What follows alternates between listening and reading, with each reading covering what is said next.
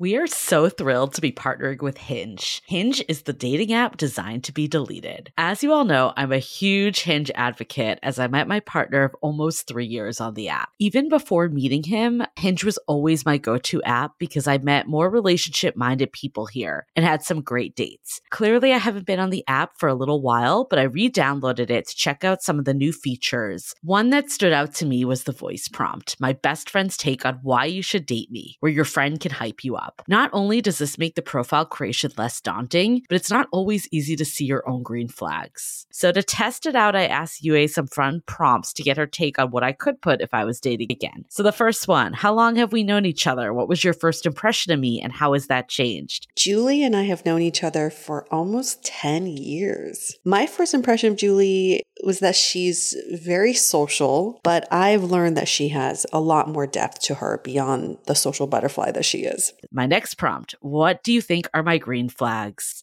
I would say she's deeply loyal. She believes in love, curious mindset, and she is fearlessly ambitious. And then last but not least, what kind of friend am I? Julie is the kind of friend who will always have your back, no matter what. Damn, that feels nice to hear. So download Hinge and try voice prompts today. Then find someone worth deleting the app for. I love wine, but sometimes it can get really expensive, which is why I'm so excited that today's episode is brought to you by Last Bottle Wines. If you don't know, they're a Napa-based online wine shop with a twist. They offer just one hand-picked wine per day until it sells out, which is often in hours. So new day, new wine, always at incredible prices. We're talking 30 to 70% off retail. And the best part is that there's no subscriptions, no fees, and no minimum purchase. Just a daily email with a really great wine. They're offering Dateable listeners 10% off your first order with code Dateable. And now is such a great time to join as their marathon sale is coming up on March 28th and 29th. They flip that one-day rule on its head and offer back-to-back deals, which means that wines are only up on the site for a couple minutes at a time and shipping is 100% free. They sent us a mini marathon package of some of their favorites, and let me tell you, they were delicious. Sign up at lastbottlewines.com and use the code Dateable and find out why Last Bottle is the most fun way to discover and buy amazing wine. The Dateable podcast is an insider's look into modern dating that the Huffington Post calls one of the top 10 podcasts about love and sex. On each episode, we'll talk to real daters about everything from sex parties to sex droughts, date fails to diaper fetishes, and first moves to first loves. I'm your host, Yue Xu, former dating coach turned dating sociologist. You'll also hear from my co-host and producer, Julie Krafchick, as we explore this crazy dateable world. Hello, Dateables. Welcome to another episode of the Dateable podcast. We are here to answer all of your questions about modern dating because we're also trying to answer those for ourselves. And that's why we do this podcast, so we can learn to be better daters. This week's episode is a little bit, I don't know, I like that we have this mix of experts and then we have real stories. We do have an expert on this time. This is all about positive intelligence, but his entire program is really centered around every aspect of life. And we have to remember that our dating life, our love life is connected to every aspect of our entire life. Yeah, this episode, I mean, you could go into it more because you're actually in his program. So you came to me and you were like, I have the best guest. I have the best guest, Shirzad Chamine, and I'm taking his course all about positive intelligence. And I'm like, what the fuck is positive intelligence?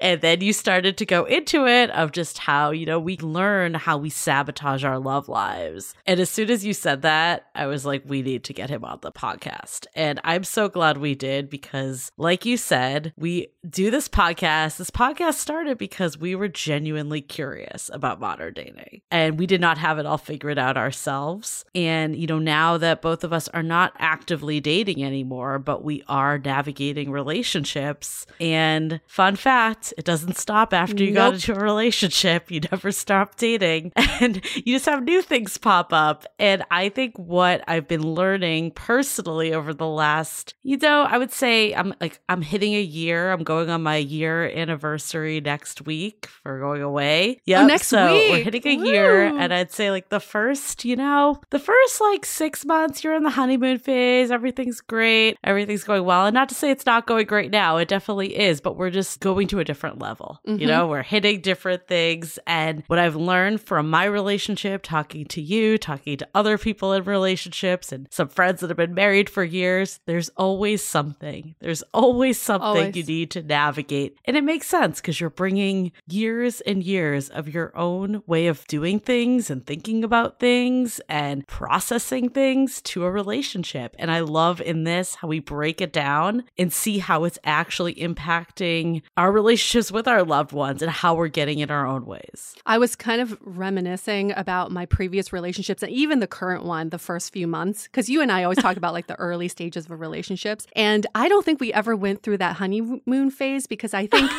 what it was my UA bullshit phase. That's what I call it. That's what the honeymoon phase was for me. I threw out so much bullshit at this guy and every other person I've dated because I never thought like being in a relationship meant it should be easy. So I made it very hard in the beginning. I would want to do like the games and the chase and kind of make it not so easy for my partner. But then the next 6 months was about him breaking down my bullshit and being like, let's work on these issues instead of this like me versus you mentality. So I look back on previous dating, the early stages of dating, and I just fucking cringe, Julie. I can't believe I was that person who would never say thank you at the end of a dinner if someone picked up the bill. Like I would just act like I was entitled for some reason because I wanted the guy to feel like he should feel lucky to be with me. Like what the hell was wrong with me? So yes, for me, honeymoon phase never existed because it's just UA bullshit phase. Well, I think we're, even if you're not in a relationship, this episode is equally as applicable because you can sabotage yourself even if you don't have someone to sabotage a relationship with. And that's exactly what you were doing. You finally just met someone that was willing to just break through it with you. It's interesting because I think mine was the opposite, that we were just like so like enamored and in love and, and then we started to be like, okay, this is the real selves. Not that we weren't showing real selves, but you just start to like dig in a little more and get more comfortable. And honestly, I think actually, even if when there's conflict, I always think of our episode with Vienna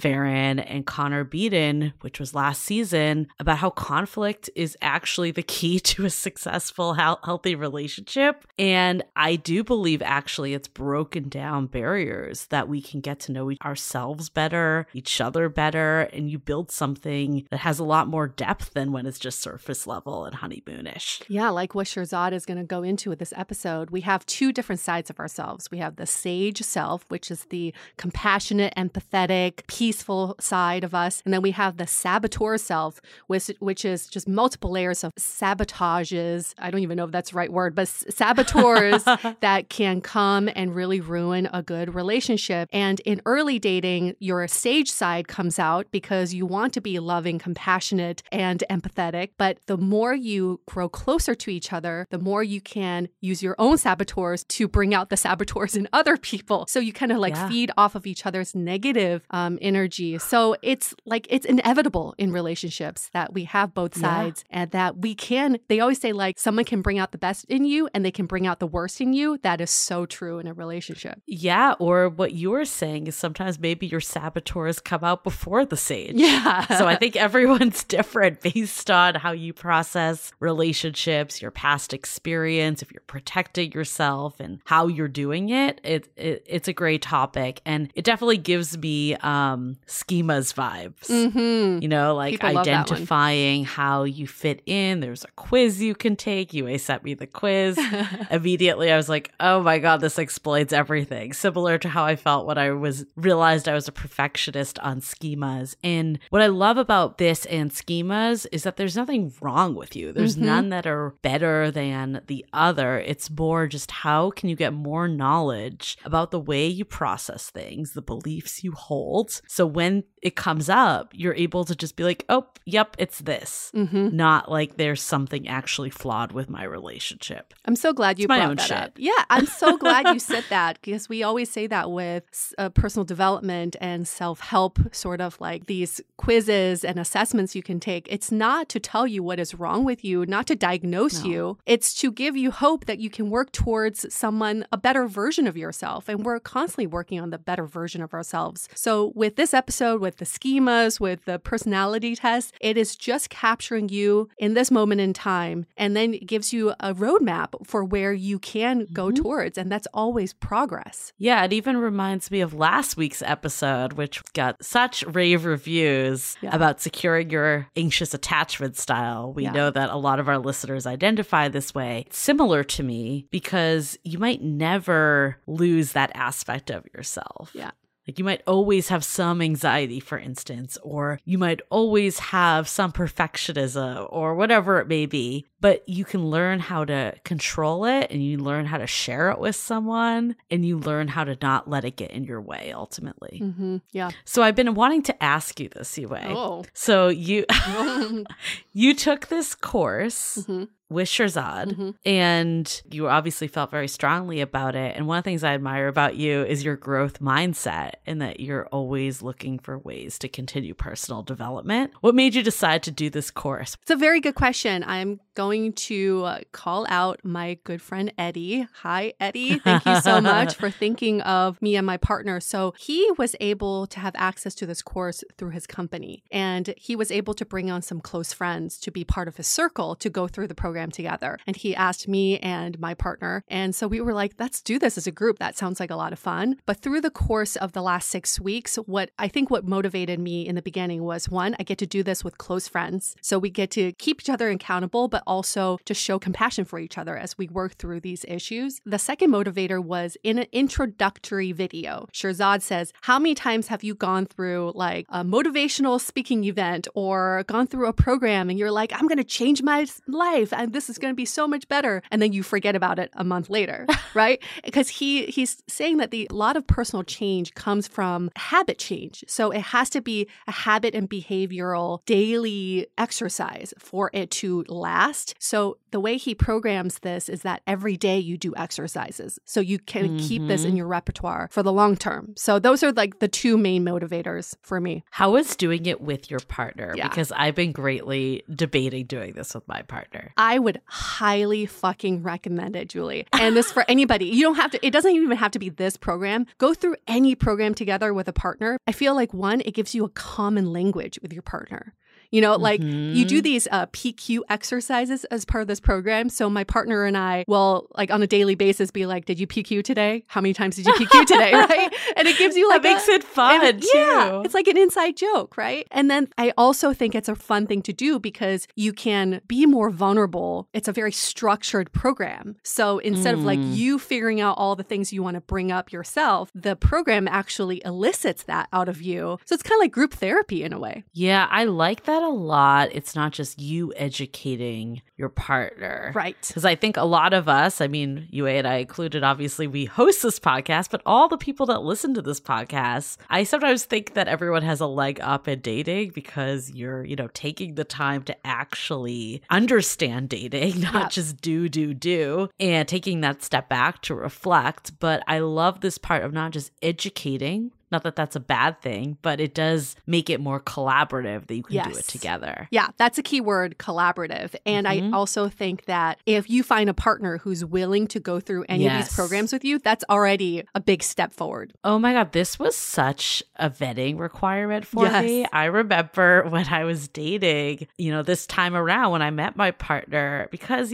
I'm like, fuck it, I'm not hiding aspects of myself. It's really important to me that someone wants to grow. Like personal development is a core of who I am, and I want someone that's on the same page. And I would bring up the schemas quiz and all that stuff. And some people just were like, what the fuck? Like, what is wrong with you? And then my partner today, like he took the quiz and on his own came back and like told me what his answers were. And I was like, okay, he's on the same page. So I think sometimes we want to hide the best aspects of ourselves, but it can be a way to really filter and find that match that's on the same page.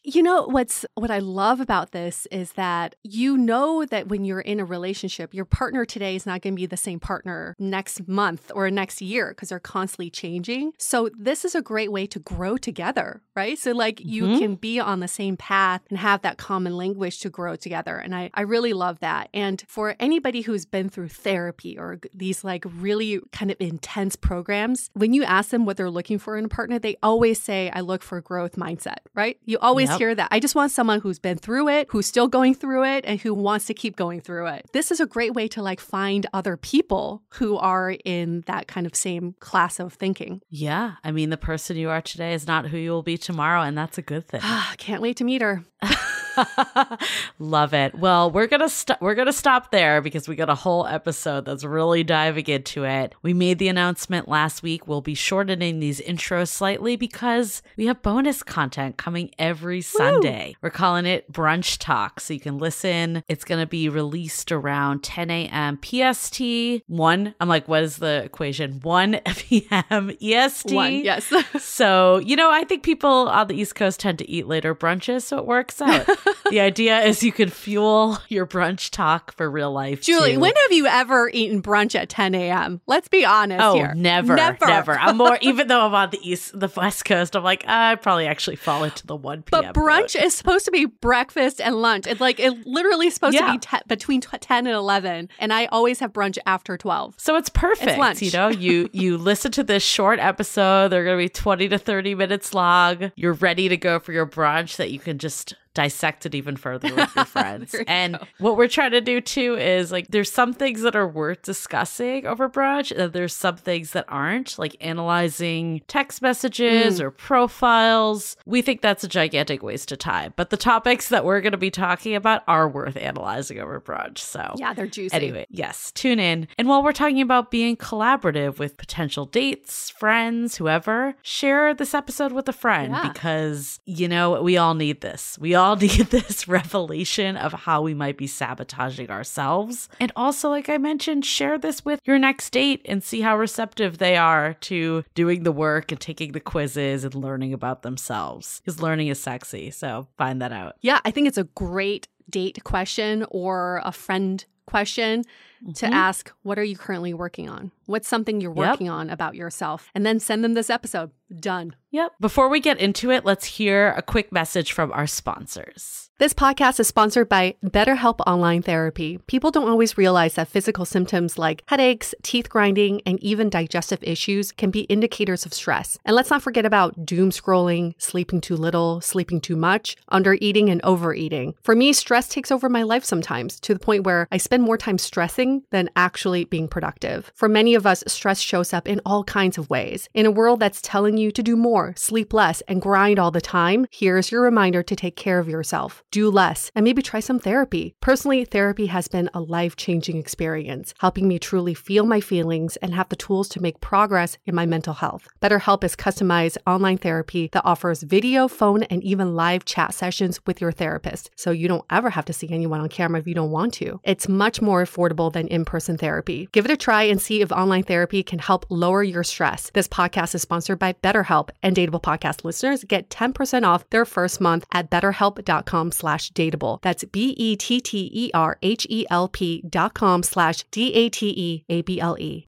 This episode is made possible by Switchcraft. I love Match 3 games, but they all can seem so redundant with the same format and similar storylines. Switchcraft, on the other hand, is a brand new take on Match 3 games that's both fun and interesting. I absolutely love that there are literally thousands of levels to play, so you never get bored. And the storyline is also very engaging. You're trying to help Bailey and her friends uncover the mystery of the disappearance of her best friend, where every match presents a new piece of the story. And along the way, you can make decisions. This is my favorite part because it's like choose your own adventure, because the decisions drive the narrative. For example, who to antagonize and who to befriend. In Switchcraft, you take on the role of the witch at Pendle Hill, the world's top academy of witchcraft. Along the way, you'll find unique characters, a gripping story, and even a little romance. The best part is that your choices in the game determine the outcome of the story, so you're in the driver's seat. Download Switchcraft for free and unlock the magical mystery. Okay, let's hear it from Shirzad.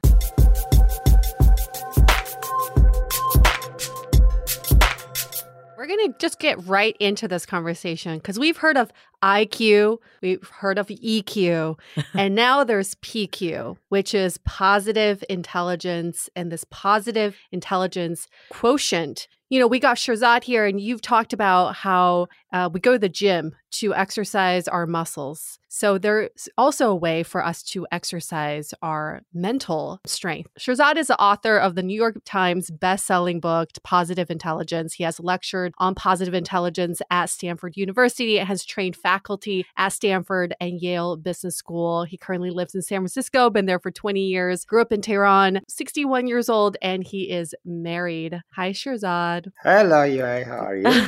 Great. So glad to have Good. you here. I mean, as someone that has not taken your course yet, and I've heard so much about it, what is positive intelligence in your own words? Yeah, positive intelligence is a measure of your mastery over your own mind. If you're a fan of Star Wars, what we talk about is that inside your mind, there is a war raging between your inner Jedi and inner Darth Vaders at all times. Your inner Jedi is the positive one in you who serves you and serves your interests and helps with your relationships and all those good stuff. And your inner Darth Vaders, which we call your saboteurs, are the ones that are constantly sabotaging you. So we believe inside every mind there are voices that are constantly sabotaging you, and there's a voice that's your true self that is serving you. The balance of power between those two things is what we help change. We help strengthen your inner Jedi, weaken your inner Darth Vaders, and as a result, you end up transforming your relationships, transforming how you feel. You'll feel a lot happier and less stressed, and also perform a lot better in whatever you do.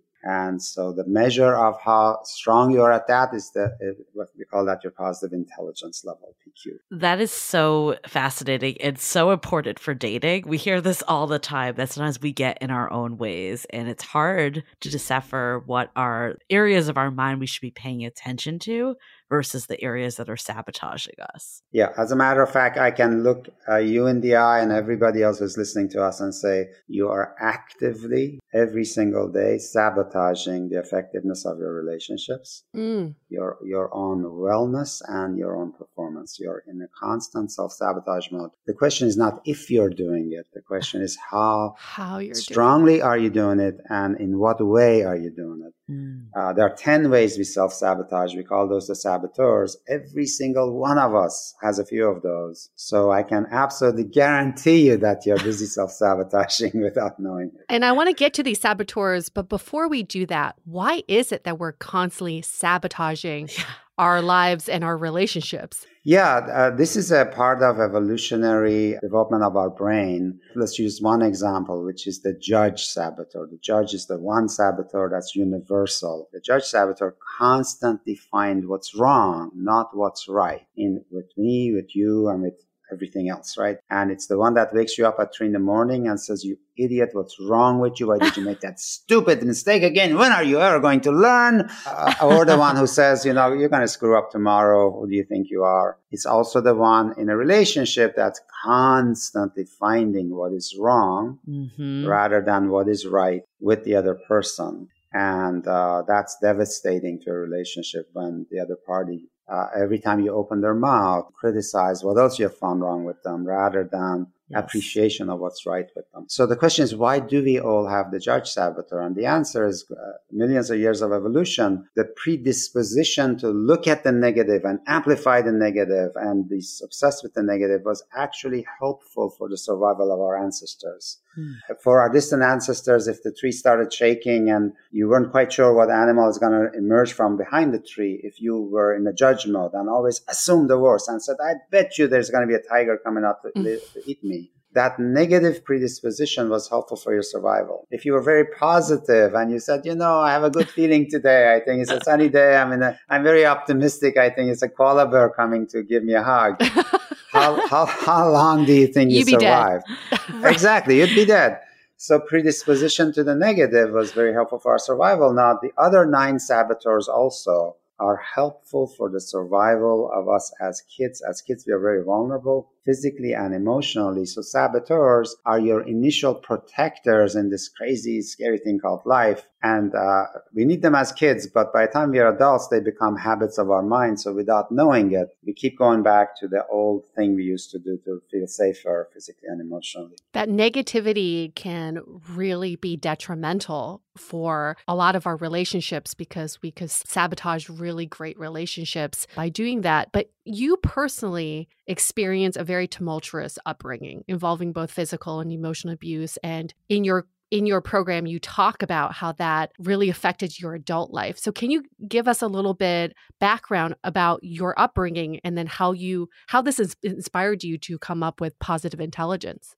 Yeah, I was a very sensitive kid growing up in really harsh circumstances. Four siblings, with my parents living in poverty in a tiny apartment. But the worst thing was my father was a pretty terrifying guy. I was really scared of him. I wasn't getting much love or attention from either of my parents. And basically, early on, the survival mechanism of the judge came in. I needed to explain why is it that I'm not getting much love or attention from my parents. And I could not admit the reality to myself, which is, hey, I just have very imperfect parents. Because when you think about it, it is absolutely terrifying for a child to realize that his parents are imperfect. Why? Because my life was in the hands of my parents. So we cannot come up with a scenario that says, yeah, the truth is your parents are pretty broken people. So I needed to tell a story that had me keep my parents perfect, because that would have actually helped me survive. And so the story was, Shirzad, your parents are actually perfect. And the reason they're not giving you much love or attention is because, Shirzad, you are unworthy of any love or attention. And that was the beginning of my self-judge. It appears like a brutal thing to do to yourself, but actually it allowed me to say, okay, my parents are perfect beings. I have a reason why they don't love me. And Shirzad, you're going to survive because your parents are really pretty powerful, perfect beings, right?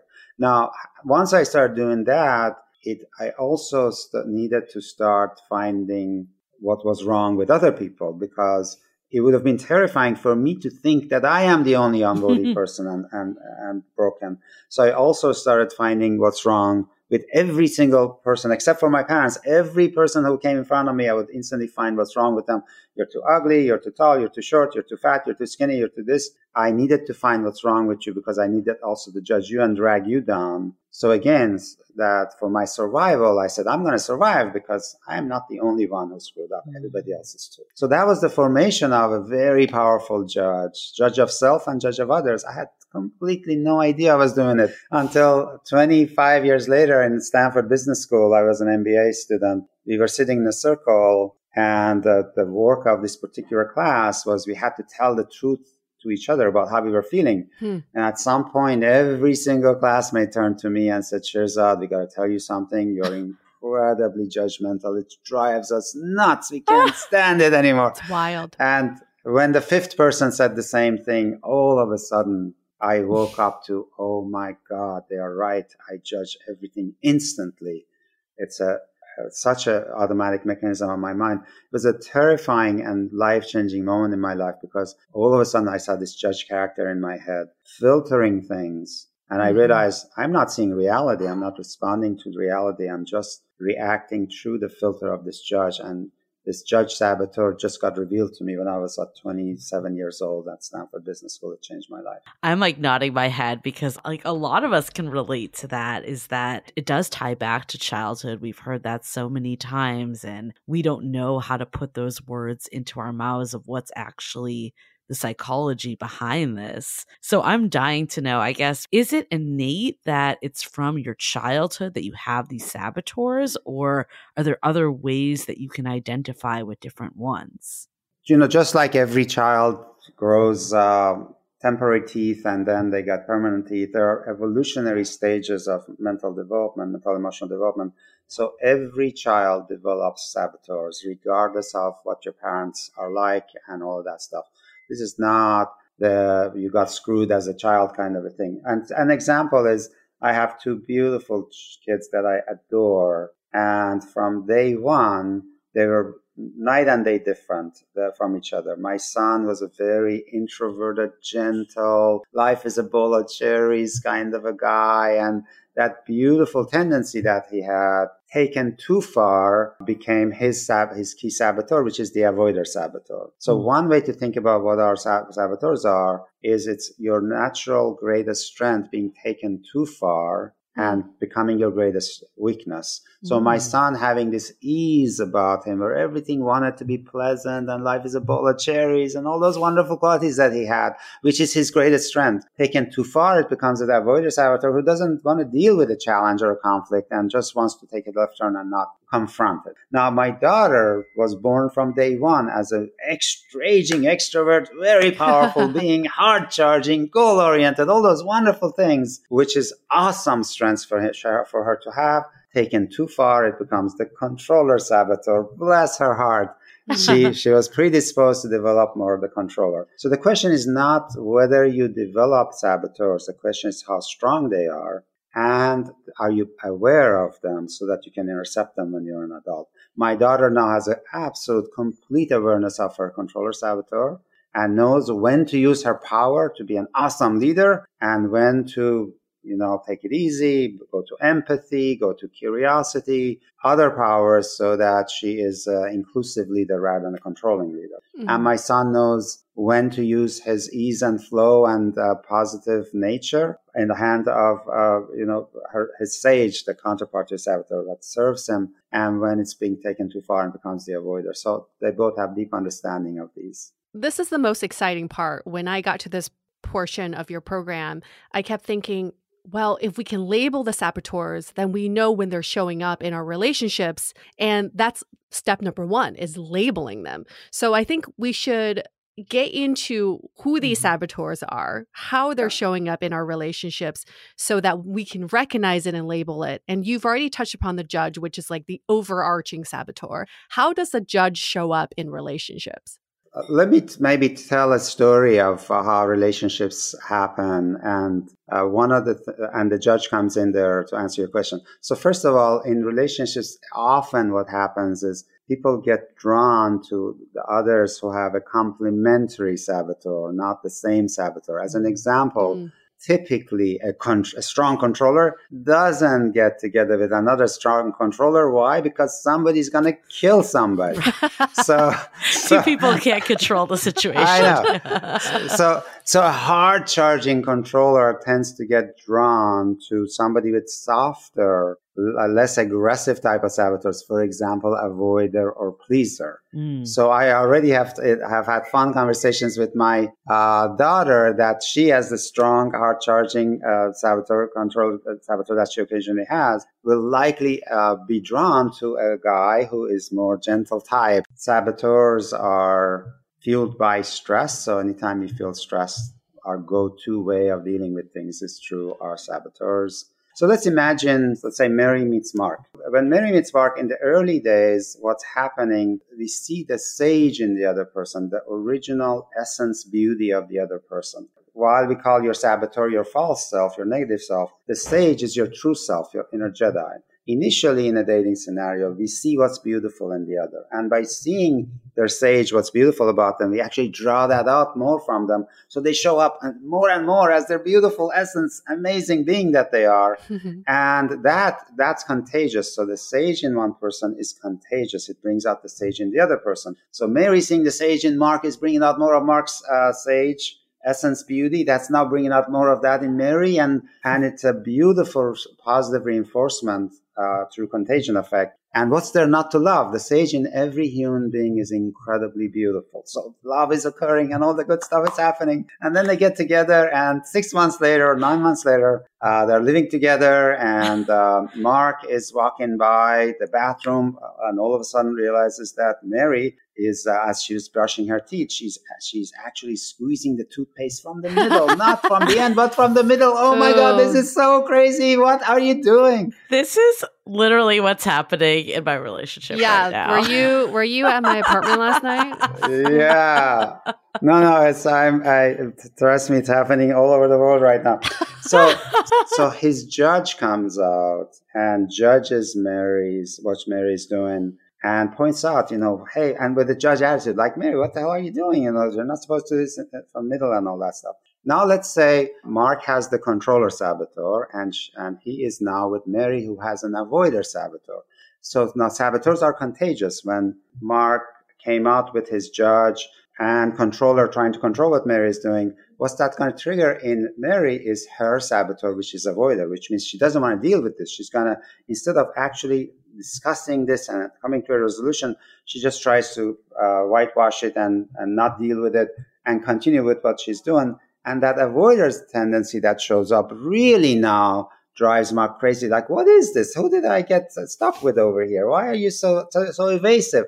So the judge and controller gets even stronger. And now and that's totally going to bring out Mary's judge now. And she's saying, I didn't know I got such a rigid, controlling, judgy person. Before you know it, their beautiful sage bringing out the sage, me bringing out the best in you, has shifted to saboteurs bringing out the saboteur. Mm-hmm. Because through mirror neurons, what we know is that one person being in saboteur mode triggers the saboteurs in the other through a contagion effect. And so we have gone from bringing out the best in each other to bringing out the worst in each other, mm-hmm. which is why in our most intimate relationships, we are the cruelest. We are the ugliest in terms of allowing our saboteurs to come out and play free. So we do the most damage actually to the people we love the most because the saboteurs are getting into a contagious dance with each other. Well, can you just say that again? We do the most damage to the people we love the most? Yeah, we are the cruelest, right? We behave better at work. If my boss came to me with a saboteur, I would do my PQRs. I would behave because there are consequences. And sometimes when we don't quite have the same consequences, we let our saboteurs run free. And the other thing that happens is, think about the tango of the saboteurs. In this particular example, Mark's judge and controller reliably bring out Mary's avoider judge, which then reinforces Mark's judge and controller. This becomes a tango that reinforces itself. And every time it happens, it becomes more of a habit. So that in a few months or in a few years, Mark says 3 words, and before finishing the sentence, Mary has started her whole paragraph because it's just based on muscle memory. We are no longer even listening to what the other is saying. They're going right into the dance of the saboteurs. Wow. And the saboteurs get charged up by this. So every time Mark's judge does this and gets the behavior from Mary as an avoider behavior, Mark's judge becomes more reinforced, like something is wrong with Mary. The controller becomes more certain, like Mary really needs some controlling here because without the control, she's actually going to avoid everything and nothing good is going to happen. So the saboteurs prove themselves right every time they come in and create a behavior from the other person. That behavior they get from the other person reinforces what they have made up about the other person. So they keep generating the behavior they actually believe is wrong with the other person. And then they say, I was right to begin with, right? So it's a very self-reinforcing thing. Once we get into these dance of the saboteurs, it's very challenging to step out of it and realize what you're doing. Well, I'm so glad that we are learning about this today because this feels like the death of relationships to me. And I see this really spiraling out of control if you don't get ahead of it. Can you walk us through these 9 saboteurs and how they show up a bit in love and dating? Yeah, let's actually get into a couple of things. One, so that's the mystery of what are the saboteurs. People have a better sense of what they are. Let me give you all the names for them. Yeah, let's get all the names. So the judge is a saboteur, which is the only saboteur everybody has. Then there are 9 other saboteurs, and we have an assessment that helps you figure out which of those saboteurs you have.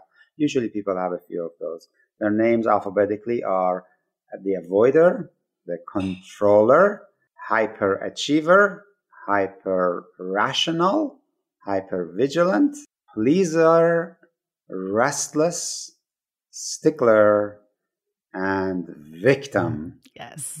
What a cast of characters, right? And I'm pretty sure you just recognize yourself and your significant other. Yes. Just by the names alone. Yeah. So we both took the quiz. Yeah. Yue, which ones did you get that you were the highest in? Oh, restless. Restless. Interesting. I could see that with you for sure. Just from the name of it. And you got, which one did you get again? Hyperachiever was my number one, and then controller was behind that. Yeah, hyperachiever was my number 2. So can we go into then like how they show up while dating?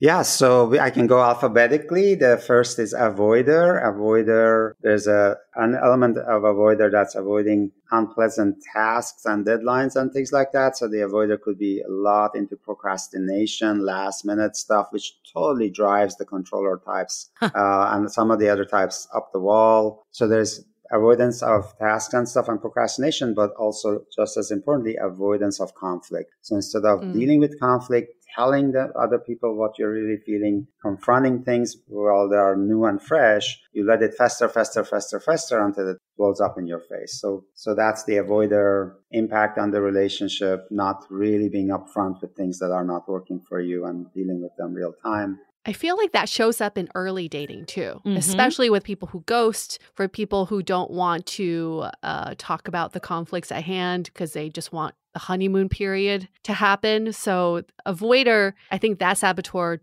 for me personally, shows up very early in relationships because I'm trying to be on my best behavior and try to avoid the red flags that I'm seeing. And one metaphor that this kind of connects with me with is think about a relationship. Let's say initially it's like a perfect rose garden. And in this perfect rose garden, no matter how perfect it is, weeds will start to grow. And what weeds are early on, it's like something the other person said or did that rubbed you the wrong way, but it's kind of not huge yet. It's kind of small initially.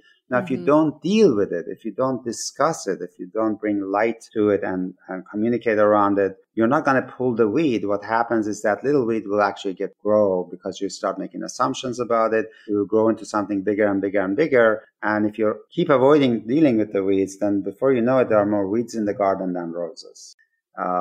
Controller basically tries to dominate the way the other person does things. It is certain about what the right way is versus the wrong way. And typically the other person chafes against that and says, I feel controlled. And it has quite an impact where people would push back against it. I could see in dating how the controller definitely shows up. I think a lot of times we believe we know the way that dating should work, that someone should text after a certain amount of days or ask for a date this many days. And a lot of times we see relationships or budding relationships fall apart because someone's not playing by your rule book. So I could see this one being real dangerous in getting in people's way. By the way, notice that since we talked about controller and avoider as complementary saboteurs, notice what's really happening here. I used the example of actually my son having a strong tendency towards the avoider, my daughter towards the controller. What I suggested is that they were born with those predispositions, my son being easygoing, very creative, adaptable, in the flow, my daughter being hard-charging, goal-oriented, driven. Notice these two strengths actually are complementary. And part of the reason unconsciously we are drawn to the other person is not their saboteur, but their strength that the saboteur is overusing. So that's why I was saying to my daughter, you're hard charging and goal oriented and directive and all that stuff. Chances are you're going to find it very, very attractive when a man has a complementary strength to yours that can be easygoing, be in the flow, be in the moment, be in touch with the joy of life and all of that stuff. That's awesome complementation. You're probably going to be drawn to each other because of that complementariness. That's why you would feel the love. Then the problem is that while you're attracted to that opposite style, at some point you start judging that opposite style and say, I'm kind of drawn to this, but God darn it, why aren't you also more like me? Why aren't you more hard charging? And why aren't you more like this? So we want to have our cake and eat it too. We are drawn to the complementary nature, but at some point we want them to be just like us and have all of those strengths too. And so a real big thing is for us to realize you can't have your cake and eat it too. This person's brain is wired differently. They can't bring all those strengths and at the same time bring all of your strengths. Right. That's two different human beings. So let's appreciate the difference and not judge the difference. And that's what typically we go to in the relationship. Okay. So what's after controller? What's the hyperachiever? So hyperachiever, which Julie, you mentioned you have two. So the challenge with the hyperachiever, which a lot of us have, whether or not it's our top saboteur, is a conditional self-love and self-acceptance, which says, I am really not worthy until and unless I achieve some more. And the problem is that the essence of it is we are attaching our self-worth with achievement rather than saying unconditional love says, I am this beautiful being regardless of whether I achieve or not. And one of the things that I wanted my kids to grow up with is know that they were born as a beautiful essence, as unique as their fingerprint. And that beautiful being is worthy of all the love in the world. And so one of the ways that I wanted to make sure that my son and daughter didn't develop the hyperachiever is my son is into tickling game. He loved tickling. So I would start tickling him, and I taught him to say all the right answers. I would start tickling him and say, Kian, tell me, why do I love you so much? And he would say, I don't know, Daddy, why do you love me so much? And I would say, well, is it because you're so smart and get good grades? And he had learned to say, and he would say, no, Daddy, it's not because I'm smart and get good grades. And I'll tickle him some more. Is it because you're so great in sports and soccer and all that? And he'd say, no, Daddy, it's not because of that. Tickle him some more. Is it because you're so handsome? And my son is really handsome, goes after my wife a lot more than me. And he would say, no, Dad, it's not because of that. Is it because you're kind and generous? No, Dad, it's not because of it. So at some point, I would pretend great frustration. And I would say, so why is it, Kian? Why do I love you so much? And he had learned to say, and he would say, Dad, it's because I am me. When you think about it, fundamentally, what I was teaching my son is when I ask him, so when he would say, Dad, it's because I'm me, then I would ask him, what does it mean? He would say, well, I am the person you held in the hospital when I was born.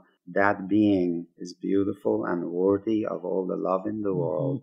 He does not have to do anything, and it does not have to perform to be loved, worthy of love. That is a profound realization for any human being to have, rather than I'm only worthy if I perform.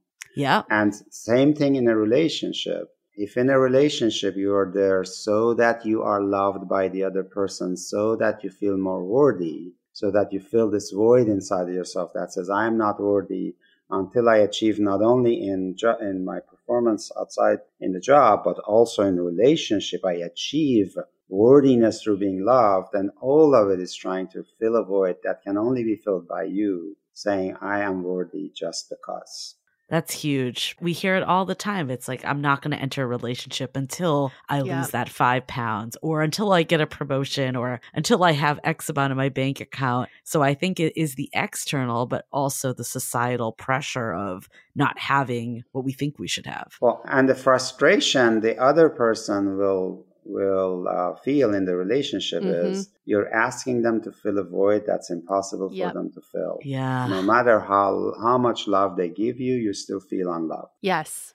And then I see that manifesting as our relationship is not going the way that it should be going. We are not hitting these milestones that we should be hitting as a couple. And then you start creating that resentment towards your partner because they're not helping you achieve these external milestones. Yeah, it's the way I kind of talk about it is like the Teflon surface. Nothing will no amount of love from the outside will stick to you, because the surface will become sticky only if you feel self-love. Then other people's love will stick. You believe it, you retain it, you appreciate it. But if you don't have deep self-love, other people's love comes and it just doesn't stick. Because if you're not feeling worthy of love, there's something suspicious about other people's love. There's something wrong with them loving you. What's wrong with this person loving this unworthy person that I am? They must be dumb or stupid or something. What's wrong with them? Or I don't quite believe the love.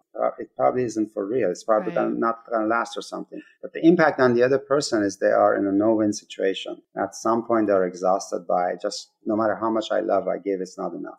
Oh my God, this is hitting home. It generates, and here's the way the saboteurs prove themselves right, remember? By keep saying, I'm not worthy, and I'm not worthy, I'm not worthy. Well, the other person is actually at some point when their love is not being received, they get frustrated and they leave. And then you say, see, I told you I'm not worthy of love. I told you. I was right to begin with. So the saboteurs generate their own reality, which reinforces their lie. They get more powerful because they keep providing their own evidence for the story they tell. They become a self-fulfilling reality. Wow. I feel like so much of the last week for me has been explained right now. Julie's like, all right, I got enough out of this. Realizations on the moment. Okay, so what's our next one in line? Hyper-rational. Hyper-rational is, the rational function being taken too far. So I'm very analytical. I'm very logical, and everything in life, the best way to resolve it and solve problems is through the rational mind, including if I'm having a conflict in my relationship. Well, let me figure this out and fix it for you. This is what's happening. This is what's happening. Therefore, the answer is this. So the hyper-rational brings the rational mode to problem solving in a relationship, which has the other person feel unheard, uncared for. The emotions are not listened to. The emotions are not responded to. So you come across as intellectually arrogant, unloving, distant, all of that stuff, trying to fix the other person's problems in this relationship is quite devastating to a relationship. And what I tell the hyper-rationals is the other person will not feel heard unless their emotions are actually registered and responded to, rather than you trying to fix the problem for them. And so they really step back and realize emotions are not just a noise factor. Emotions are incredibly critical to pay attention to respond to. One of the misunderstandings about the hyper-rational is because of this behavior, we think they are insensitive people, but actually they can be incredibly sensitive. They just have learned not to pay attention to emotions because they think that just makes them not objective. So they could be quite sensitive, but we end up judging them as insensitive because we don't see them in that caring way. This is a saboteur that just can't read the room. We hear this in early dating too. It's like, oh, everything on that date went really well. We talked about sports and all the things we have in common, and we got food and drinks. How come they didn't want to go on a second date?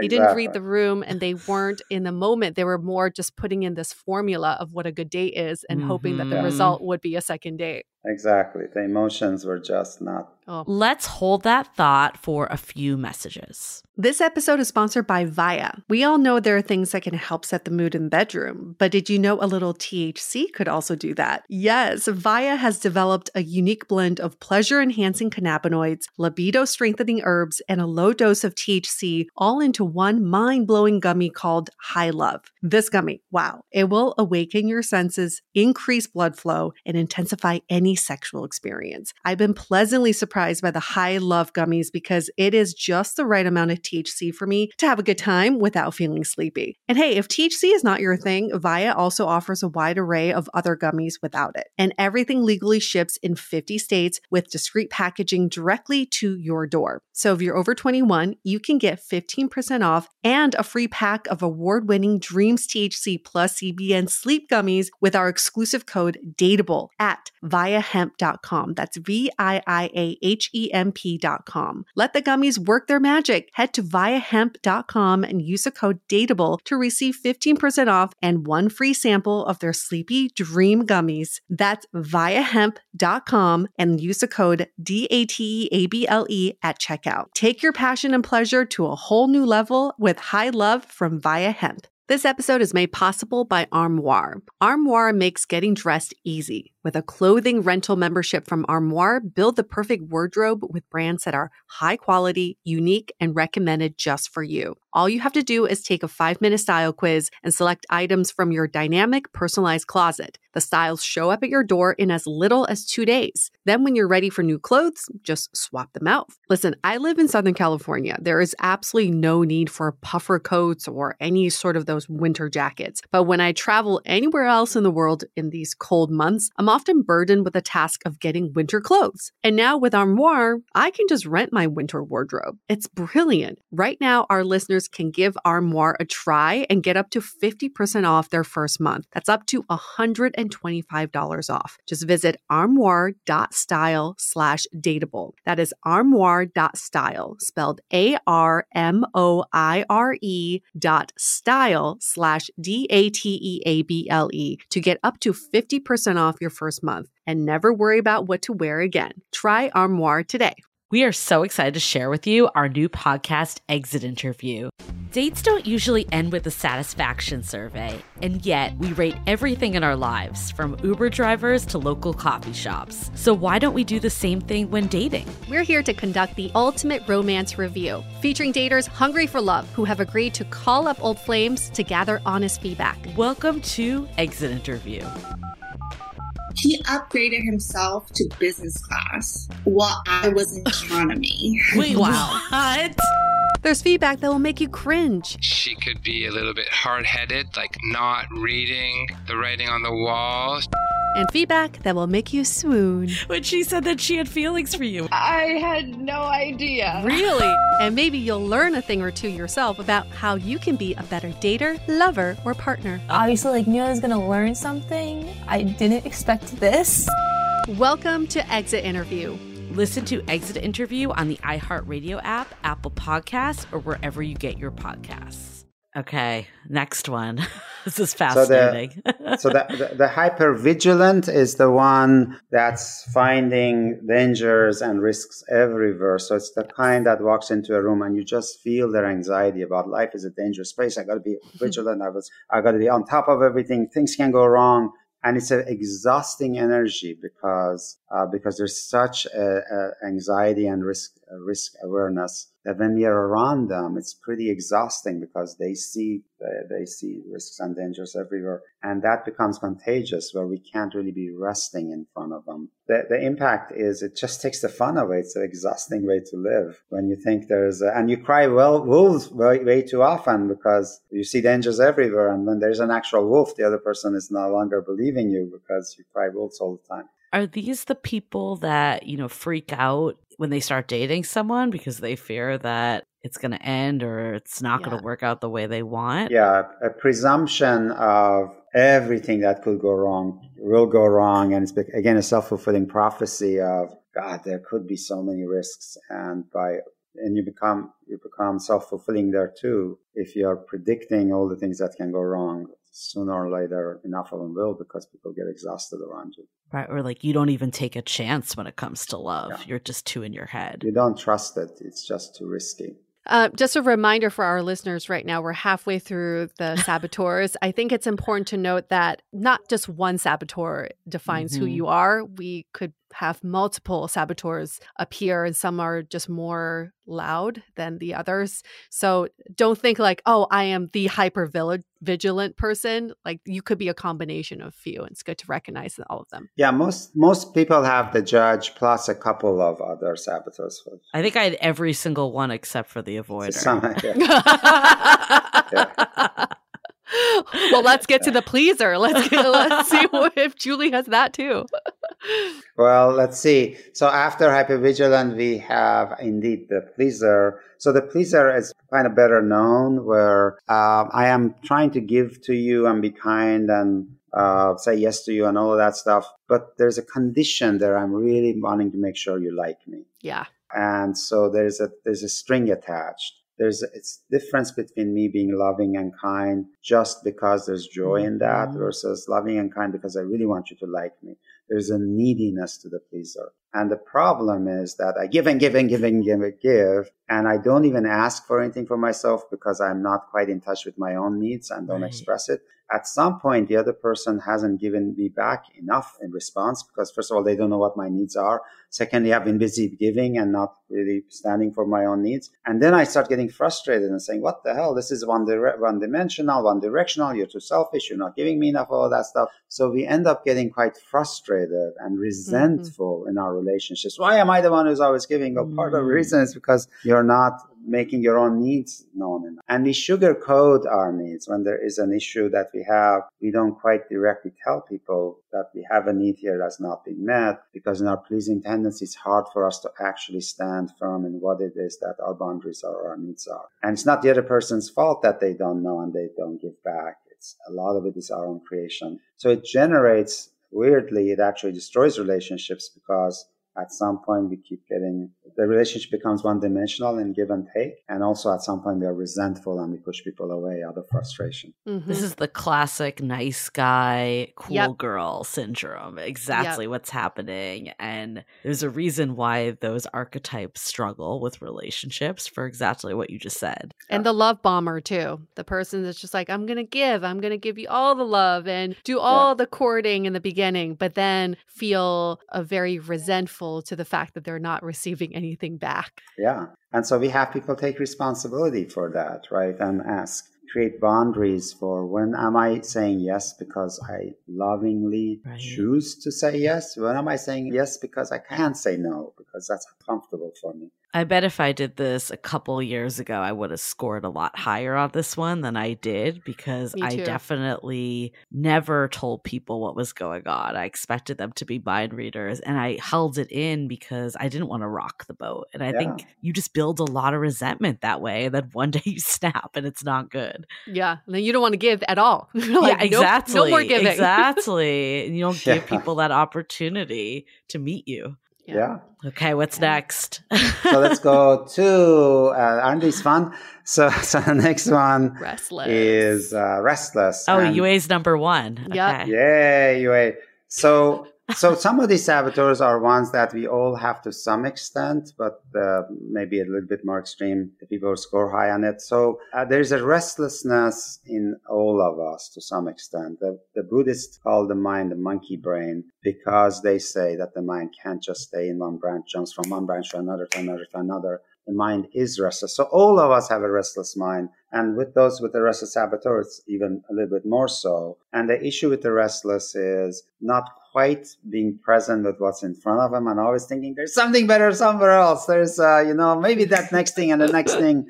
So instead of really being present for what is there, you're always wanting to be somewhere else where there could be more a joyful experience of life. The excuse is that life is short and I want to experience it fully. And the paradox is by never quite being there for what's in front of you, you're not experiencing life at all. Mm-hmm. Instead of experiencing it most fully, you're never quite present for life happening right this minute. Mm-hmm. So the experience is that you jump to too many things. You don't finish things that you start. There's always the shiny next thing that attracts you in relationships. You might be drawn to the initial phase of a relationship that's shiny and beautiful and new and all of that stuff. And not see it through to the place where it is less shiny and more steady. And one of the metaphors I use is, it's like wanting to get to water and you dig a well by like 10 feet and then you get bored with that. No, let me dig another well, maybe another well, another well. Dig 1,000 wells and never get to water because you don't stay with anyone long enough to hit water, right? So when it comes to relationship, it may be not investing in a relationship long enough to actually get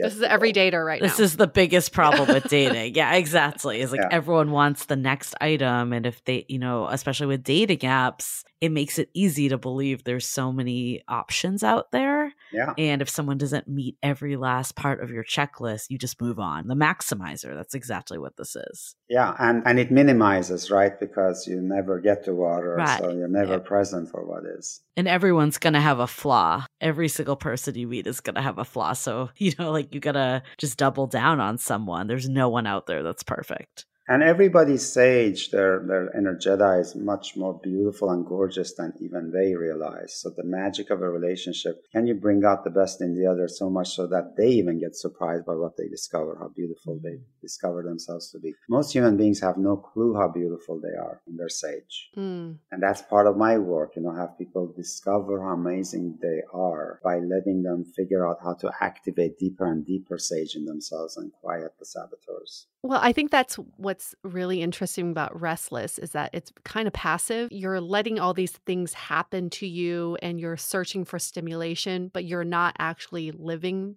that moment. Yeah. So it's a very passive way of not being in your own body. I feel like why I identify with this one is when I was dating, I just didn't identify with where I was, who I was. I was just more about the act of going on these dates. I would squeeze them in, pack it all in a day. But who was I in that moment? What did people bring out in me? I didn't even sit in my sage because I didn't even care about that. It was just more about like finding that next stimulation. And it's like maximizing. You feel like you need to squeeze all these dates in so you can find the best person. And it's like a perpetual cycle. But you don't sit to think about how does this person make me feel? You spread yourself thin. And you don't get to discover your own amazing beauty and power. Or other people's either, right? Yeah. Okay. I think we all feel that one. Yeah, let's do the stickler. I'm excited for stickler. That's my partner. So the stickler, again, the strength that's taken too far is the ability to focus on detail and to bring organization to chaos. And so that's a wonderful strength when you're able to bring order and organization to chaos, be detail-oriented, all that stuff. But taken too far, it becomes a stickler, and the stickler wants everything to be perfect and everything has to be really great. And the problem is that instead of seeing what is good enough as good enough and appreciating anything that's good, you're always pointing to the 1%, 2%, 3% where it's not good enough. And it's incredibly discouraging in a relationship because no matter what the other person does, what they hear from you is the part that wasn't perfect enough. That is incredibly discouraging because after a while you say, if I work really, really, really hard and I'm 97% perfect in this thing, she's going to refer or he's going to refer to the 3% that wasn't. So why bother? Let's just do a 50% job because then she's going to focus on the 50% that wasn't. The result is going to be the same, dissatisfaction and critique. And so it generates a lot of anxiety and discouragement in the partner and in ourselves because life is not perfect. Everything will keep falling from order to chaos. And so it creates a lot of anxiety constantly where we're constantly trying to fight life for what it is, which life wants to be in flow and a little bit messier than the stickler wants to allow it to be. So there's a rigidity and anxiety that it brings to both ourselves and our partners. So my partner has not taken this, but I'm going to go on a gamble that this is him also. All right. Great. So one of the things that comes up is unrelenting standards with this. Do you see that as a flip side of perfectionism, or is that different in this case? Yeah, well, what I teach the people with stickler saboteurs to do is say, create two buckets, 20%, 80%, and a lot of what you're currently trying to make perfect. Actually, when you think about it, good enough is good enough for those things. That's 80% of the stuff you fret over. You got to really relax, take a breath and say, good enough is good enough for these things. That's 80% of what you worry about and criticize others for. Now there is a 20% stuff where perfection is a good thing to strive for. That things really do matter. And then for those 20%, lovingly put your attention on, let's really try to make this better, right? But that's 20%, not 100%. And it allows you to breathe, allows other people around you to breathe, and then focus on things where really high standard is very important. And then you approach that positivity rather than constant frustration, because the telltale sign you're in saboteur mode is negative energy and emotion. If you're frustrated and upset and all that stuff, you're in saboteur mode. It doesn't matter what's happening. If you're in sage mode of trying to make something perfect, there's joy, there's fun, there's creativity, all that good stuff is happening while you're trying to create great standards. So if you are in a relationship and you're, like this is something that's second nature to you, how do you decide what areas, because no one's ever going to be perfect, right? Either yourself and your partner. How do you decide what the 20% is that needs to be perfect and the 80% that needs to be good enough? Well, let's take principles and values. I mean, it's a deal breaker if my partner is unethical, if my partner doesn't have a sense of mission and purpose that guides their life or stuff like that. What needs to be a deal breaker? And those are foundational stuff that are about purpose, meaning, values, all of that stuff. But then how I brush my teeth? Okay, so give me a break. There are multiple ways to skin that cat. Got it. This is helpful. As Julie's taking notes. Well, I think with my partner, we kind of talk about, he's just a stickler for everything, the way things should look and be placed in the house, the way a date should go down, a birthday should go down. It's like very much innate in him, so that he doesn't even realize that he has these expectations. So something we've been working on is, are you open to a new way of putting this sideboard or a new way of where the bed goes? Just being open to the idea of something new is just a nice start to it all. Yeah, and realizing how much you're imposing on the other with the assumption that there is only one way. And that's a real imposition, and people just feel so constrained around that much of a stickler. stickler. Yeah. And of course, there is compassion. The other thing we want to bring to our partners is we are equalizing the playing field here by saying, you know what, we are all imperfect beings with saboteurs. Now, your saboteur might be a stickler, mine is an avoider. Avoider is no better or worse than the stickler. Right. I'm going to take responsibility for my avoider. I'm going to work on my avoider. I'm going to try to improve on that. And let's you please also work on your stickler, right? Because both of us in this relationship are sabotaging the relationship through our saboteur. So a very powerful conversation is that I would love for people to do is take the saboteur assessment, which is in our website. We'll link it also. Yeah. Bring that information into a conversation that says, how do I self-sabotage? So you don't attack the other person. You actually only focus on yourself. How do I self-sabotage? How do I go negative? The way we know you're in saboteur mode is when you go into negative emotion. Mm-hmm. And so what we say is anytime you're in negative emotion for more than a second, you're in saboteur mode. It doesn't matter what has happened, who did what to whom. If I'm still in negative emotion about it for more than a second, I am responding to this through my saboteur. The sage, the inner Jedi in you, finds a positive mind modality, curiosity, empathy, creativity, calm, clear-headed, a mode that's positive to respond to anything. So basically the question that I would love both parties to come to is, how do I sabotage our relationship? Mm-hmm. And there's a judge thing.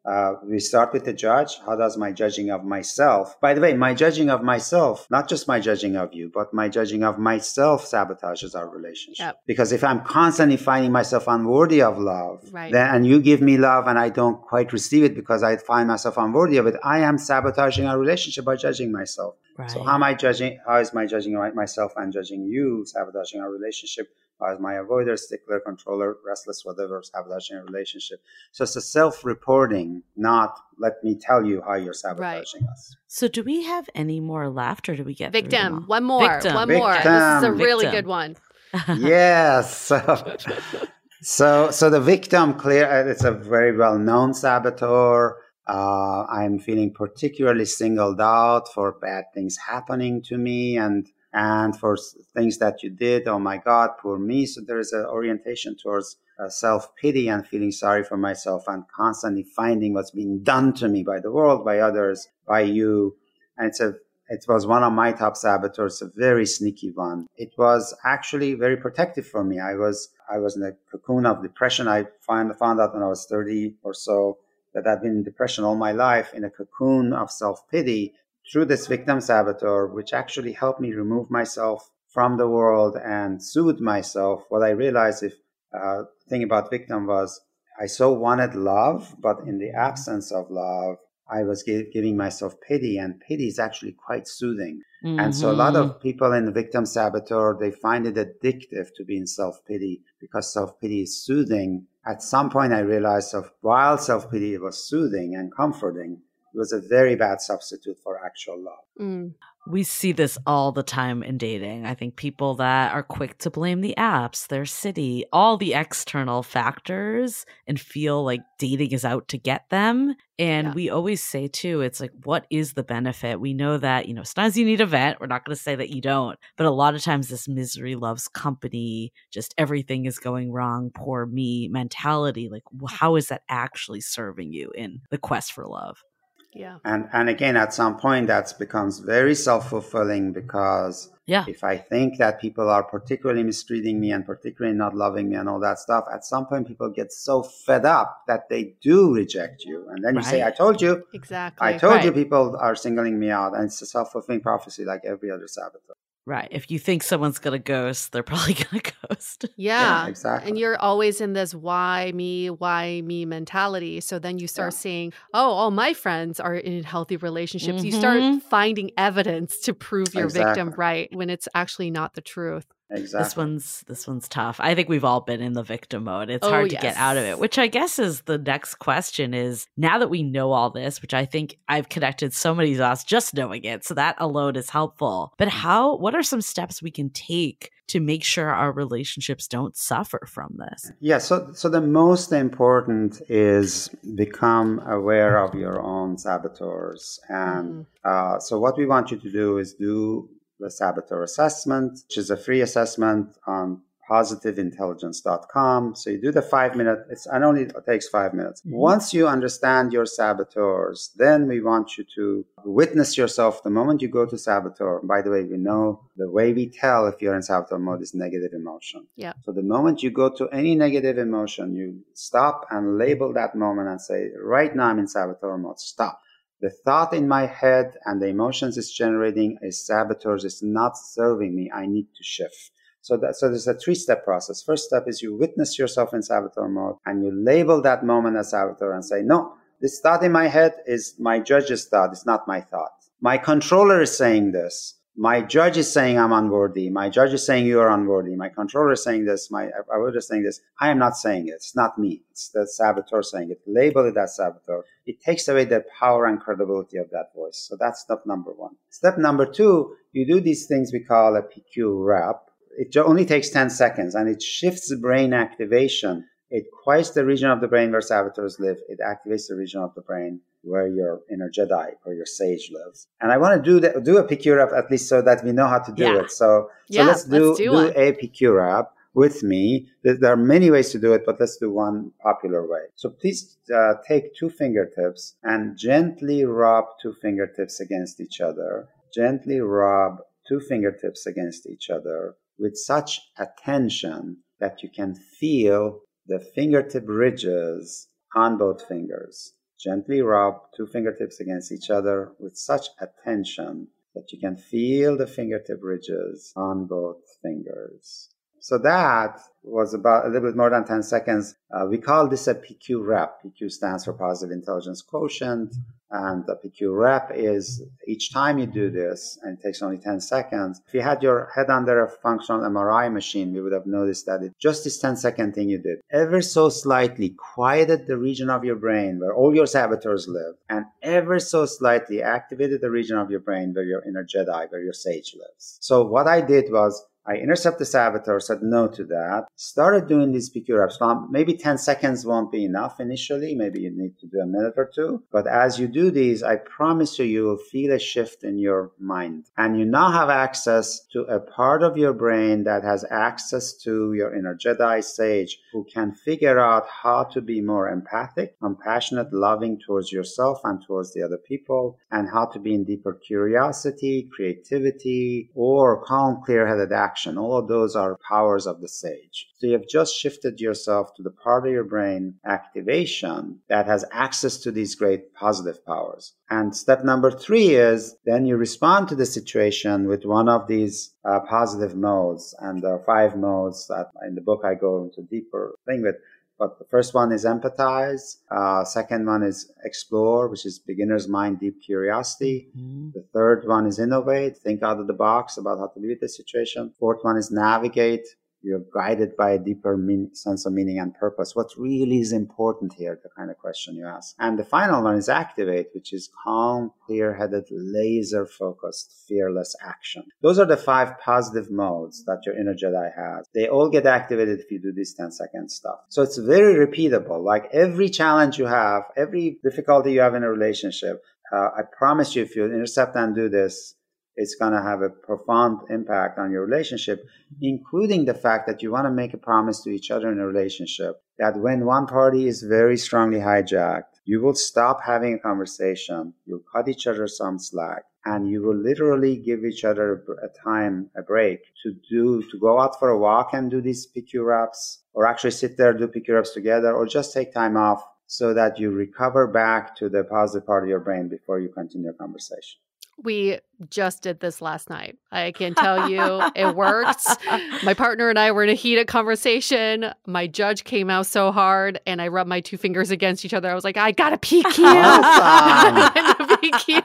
Awesome. I love it. And it worked. Love it. I came back as a perfect angel. Just kidding. No. But no, it really does help to intercept the train of thought. We recommend having a weekly cadence. And I give you an example. One of the CEOs that I coach in Boston for the past 20 plus years now, every Wednesday, he and his wife are holding hands. They walk into this restaurant in their neighborhood. The staff in the restaurant knows there's this corner table that this husband and wife will get. And they always serve them rosé in the beginning. And they're holding hands, walking in. And the conversation they have every Wednesday is, since our last Wednesday dinner, has anything happened that we might consider a weed in our garden? Did I do anything or say anything that you really need to air? Make sure I understand, make sure I hear. And each party make sure they deeply understand what the other has said, apologize for things if they understand, or explain things,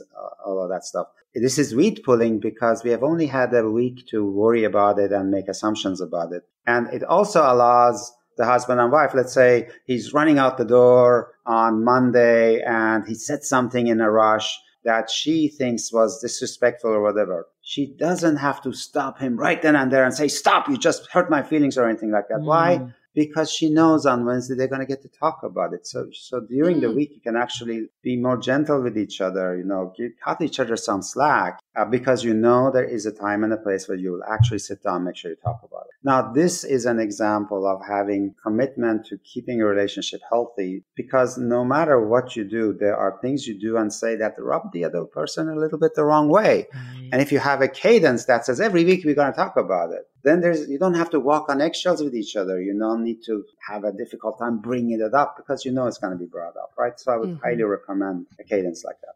So how do you have that type of conversation in a way that, doesn't feel combative, and as the person receiving that information, you don't take it personally? Well, notice that already by having a time and a place for it, it makes it easier, right? Because we now know we are going into this dinner conversation. We're going to have our rosé.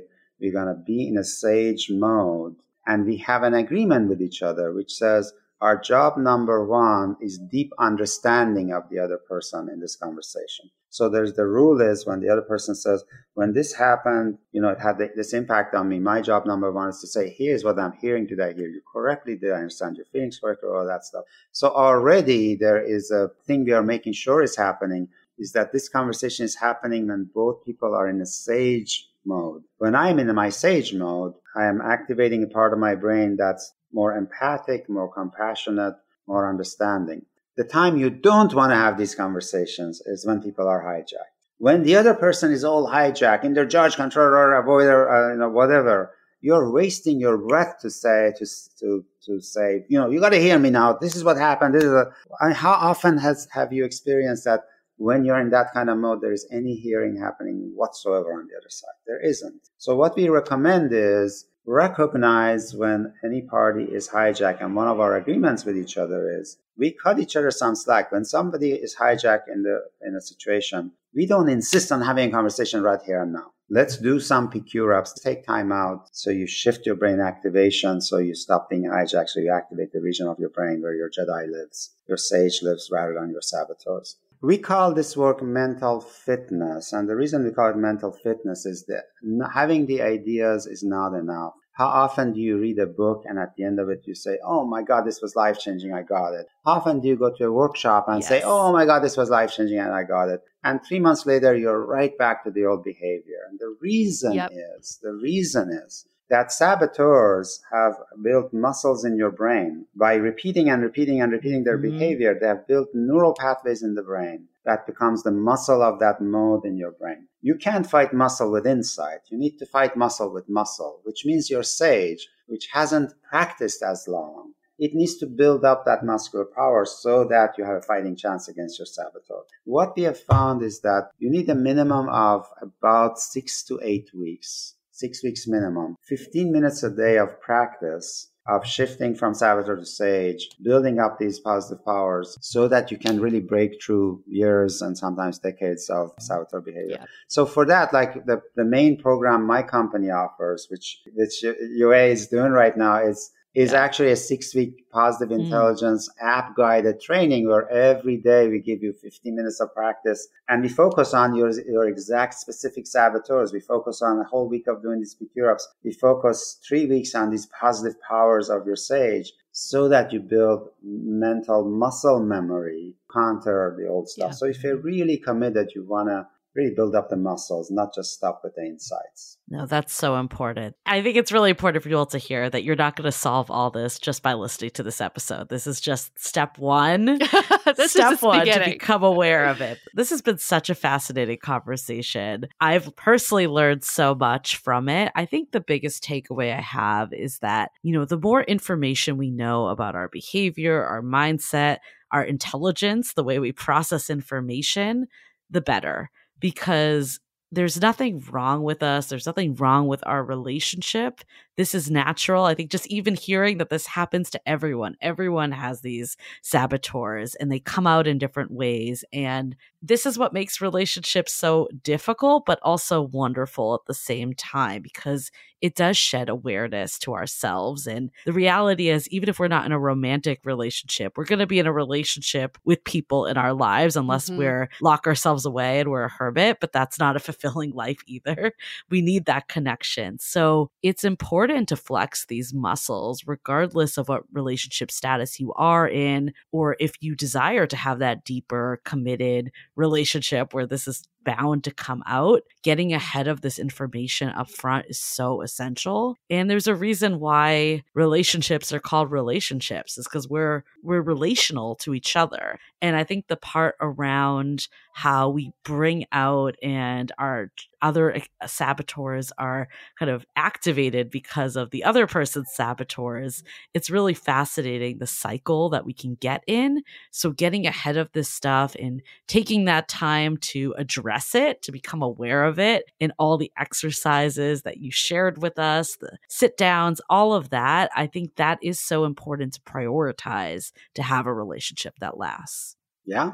Couldn't agree more. Absolutely. In the interest of time, I'm going to keep mine really short. My biggest takeaway is we can't expect other people to be like us, and we can't expect to control other people or change their behavior. The only thing we have control over is ourselves. And that's why this type of work is so profound, because it labels the saboteurs, but also just the lies our mind is telling us. And for me, what has been most eye-opening through your program, Shirzad, is in doing my PQ reps, my mind defaults to my saboteurs. And I realize I have this default setting that influences everything I do in life. And if I can change that default setting to something that's more beneficial for me, that is the most powerful gift I can give to myself. So I think for anybody that's in the trenches of dating, you feel like dating is out to get you, the industry is out to get you, there is a very powerful way to shift that mindset. So you see evidence to support the fact that dating is not against you. In fact, you have the power to change the situation that you're in. So